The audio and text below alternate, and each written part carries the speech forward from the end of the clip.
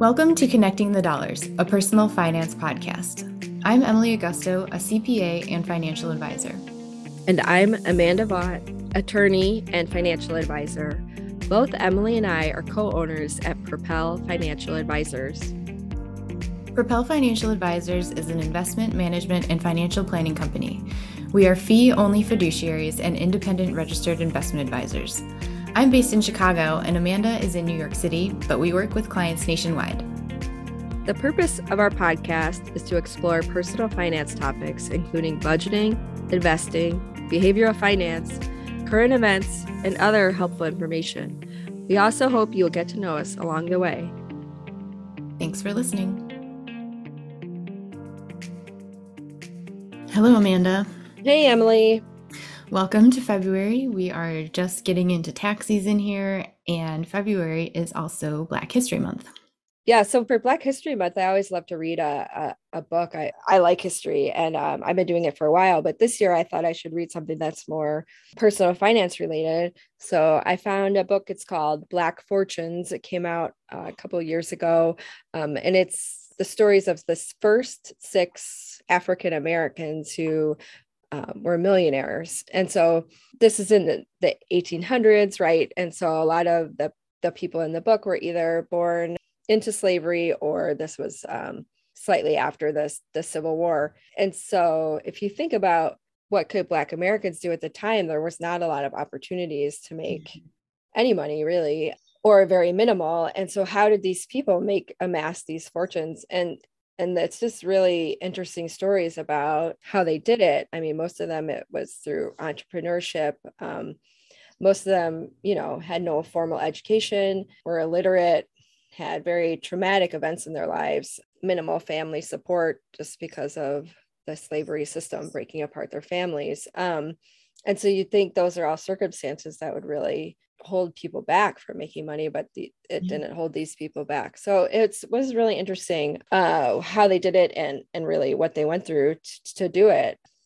I do think that one of the takeaways from it that we think of today is if you're a millionaire, you think, oh, that gives you some kind of financial freedom. But for them, it didn't necessarily. It almost made them targets when people found out that they had a lot of money. They were targeted with violence or smeared in the press or that type of thing. Interesting. Yeah, it was interesting. And it was really well written, and it was maybe like 250 pages or something. So not too long, but long enough where you got like a really good idea of these people's lives. Nice. Yeah, so I'd recommend it. If anybody out there reads it, I'd love to hear what you think. Please let us know. Yeah, or if you have another recommendation for a book about a topic celebrating Black history, we'd love to hear that suggestion as well. Oh, yeah, for sure. And so like Emily said, February is Black History Month, but it's also the start of our favorite time of year, tax season. Yeah, my favorite time. Yeah. And so as you may or may not know, Emily is our CPA and she's helps a lot of people with their tax returns. So I don't know, Emily, what do you think when people first hire you or another tax professional? What do you think is one thing that they think is going to happen that may or may not? Yeah, so I think that a common misconception when someone hires a tax preparer, they automatically think that they're going to have a greater refund or going to somehow make their liability disappear. And while we do have access to potentially more tools, and since we're always doing research and learning about the ever-changing tax laws, we probably do have a little more insight into certain credits or whatnot that might be applicable to a person. But there's no guarantee that we will be able to find something that you can take advantage of. So I think the best benefit or the greatest benefit of hiring a tax preparer, someone you work with every year, is that in the event you do owe a lot of money or you're getting a huge refund, you can work on tax planning throughout the year so that you end up in a better place when April rolls around. Who doesn't want that? Yeah.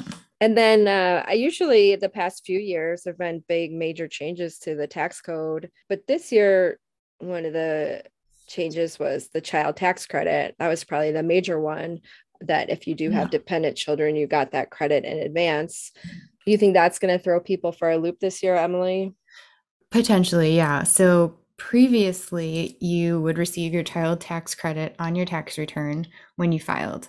But in 2021, the rules changed and people started receiving checks in, I believe it was in July, for a portion of their child tax credit in advance.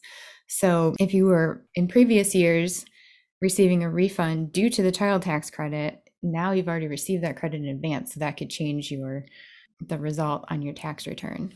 And that becomes a big problem if you typically get a refund and you're used to using that refund to pay a specific bill like your property taxes or to pay down some debt, and you're relying on that and you're not going to receive it this year. That's really going to throw your personal finances for a loop.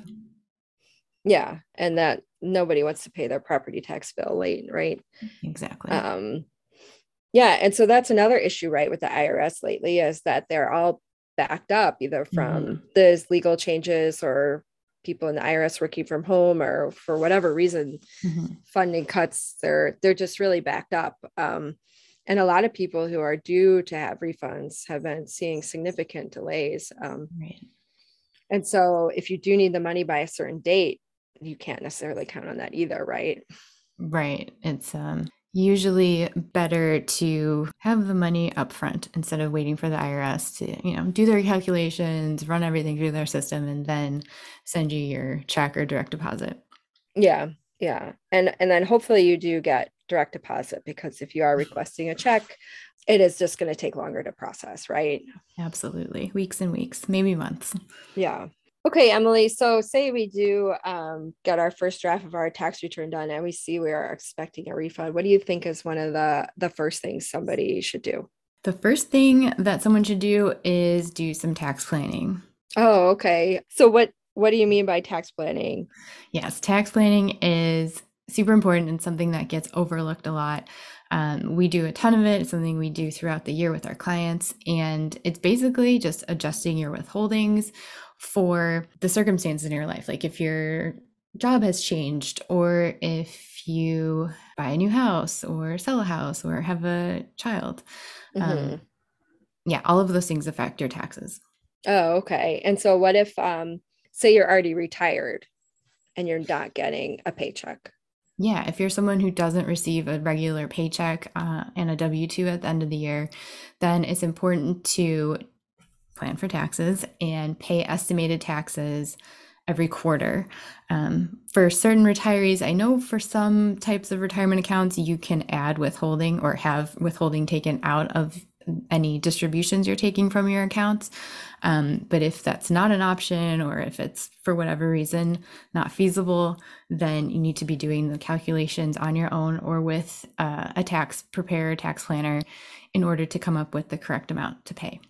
Oh, okay. And that sounds like that would be a similar to somebody who's a freelancer or consultant or somebody paid by 1099 to do the Exactly. quarterly calculations, right? Yep. And since we don't really cover it, but what do you think is the first thing you should do if you have tax? It's similar Uh, tax planning, right? exactly. My same answer would be tax planning, because you may not be withholding enough, or perhaps your calculations you're using are outdated. It could be a number of different things, but definitely talk to someone if you owe thousands of dollars or you're getting thousands of dollars back. There's something you can do about it. You don't just have to accept it. Yeah. Yeah, but you will have to pay the IRS. Yes, you know. Unfortunately, that's true. And don't kill the messenger, right, Emily? Yes, I don't Yes. like paying taxes as much as everyone else doesn't like paying taxes. It's Yeah. just part of the deal. Part of life. Yep.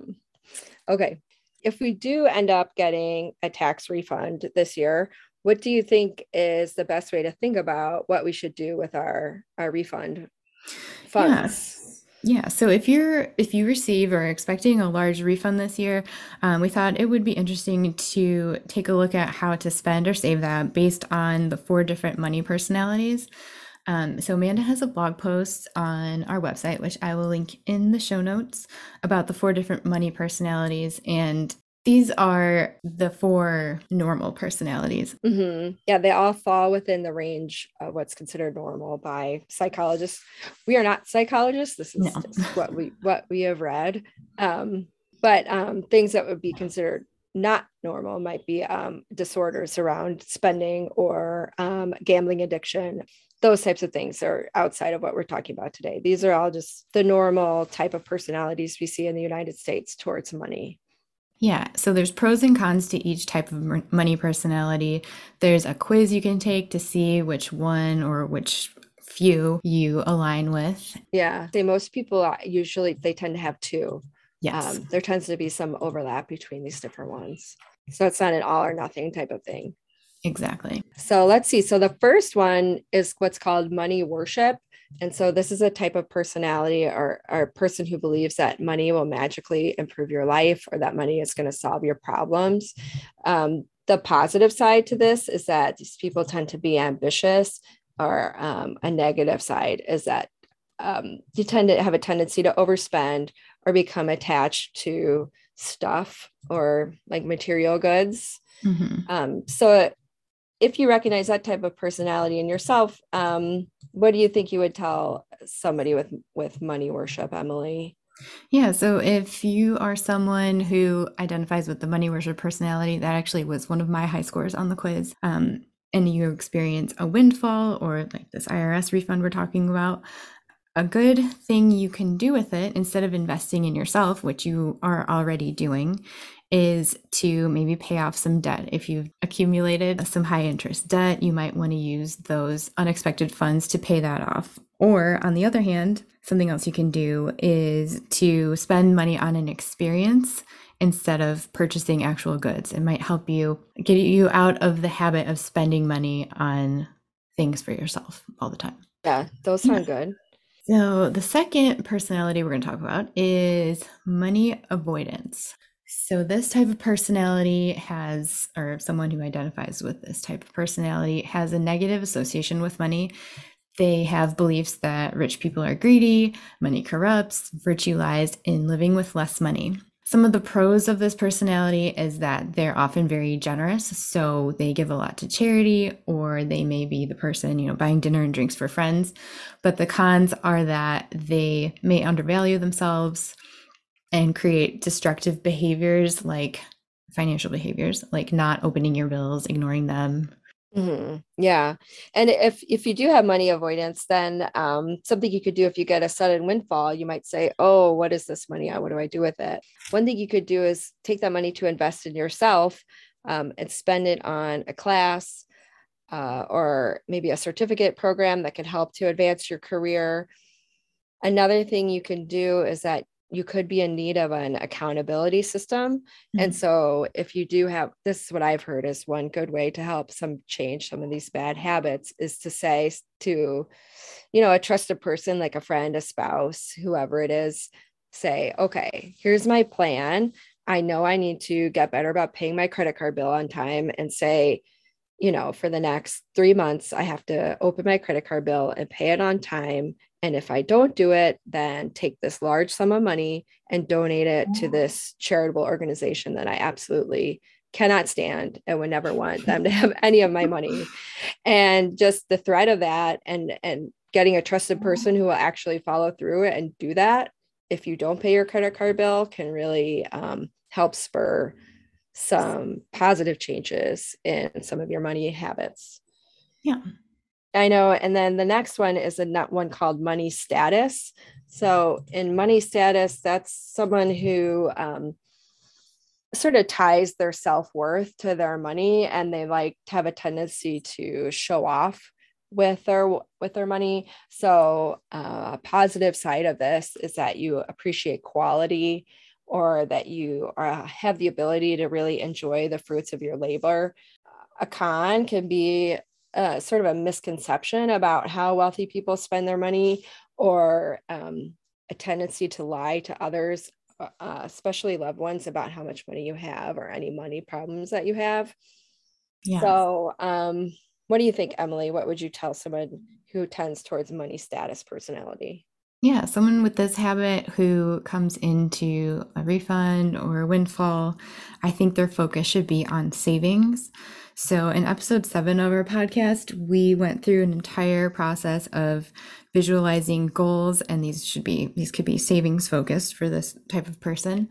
Um, they can also automate their savings. So, in this example, receiving a tax refund, you can have it direct deposited to a savings account, or maybe if one spouse is better with the money, have it deposited to an account that they have access to only, and it's going to be earmarked for retirement savings or whatnot. So there's a lot you can do with automation there, and I think that would also work for the money avoidant person. Like if you avoid bills, automate your credit Oh cards to yeah, be for paid on sure. time. Mhm. All right. The fourth and final money personality we're going to go over today is money vigilance. So, a person with this personality, their habits tend to be all savings focused. They think saving is very important and they believe you must work hard for your money. So those are the pros. You're a great saver, and these people tend to be wealthier even. But some of the cons associated with this money personality is that they can develop a lot of anxiety around money if they think they don't have enough saved. They can also be secretive about money. And probably the biggest con, I think, is that you might miss out on enjoying life if you are so focused on saving. You may not want to spend money on, just some fun activities with friends, family, or just with yourself. Yeah. I think sometimes money vigilant people can forget what their time is worth too. Yes. So if you say, oh, I don't want to pay a house cleaner, I'll just do it myself so I can save that money. But how much time does that take you to do that? And how much time does it take away that you could be spending with, friends or family instead of doing chores around the house? Mhm. So that could be one thing you could spend money on, is to free up some time for you to have some fun in the moment, have some fun today, or to spend some money on yourself. You are more than likely haven't spent a lot of money on yourself and you are probably overdue for something like a facial or a massage or some activity like that you enjoy. Yeah, Yeah, so that's why I think this gets into personal finance is personal, right, Emily? yeah. Everybody's different. Yeah, and the quiz that we referred to is a NerdWallet quiz that I will also link in the show notes. I think it's just really interesting. Gets you thinking about things that you normally wouldn't think about, like why do I think about spending money this way versus why does my spouse think about spending money this way? It can Mhm. be a really good exercise, a good way to kind of get on the same page about certain big ticket items or just in general, your personal Yeah. finance goals. And I think, you can also recognize that for spouses who have different types of money personalities, it's not that your spouse is necessarily wrong. It's just that they have a different approach and a different way of thinking about money. And a lot of our money personalities, or sometimes they're called money scripts, are formed in childhood. And just telling somebody to do something differently doesn't Yeah, necessarily work because these are very ingrained things in people. absolutely. Hopefully people found this helpful, and I think sometimes recognizing some of these things in ourselves can go a long way. For sure. And if you have any questions about this or want some more resources on this topic, you can feel free to reach out to us at connectingthedollars@propel-fa.com. Everything will be linked at connectingthedollars.com as always, and we will talk to you next time. Okay, good luck with your taxes, everyone. For all links and resources mentioned today, head over to connectingthedollars.com. Thank you for listening. This podcast is for informational and entertainment purposes only and should not be relied upon as a basis for investment decisions. This podcast does not engage in rendering legal, financial, or other professional services.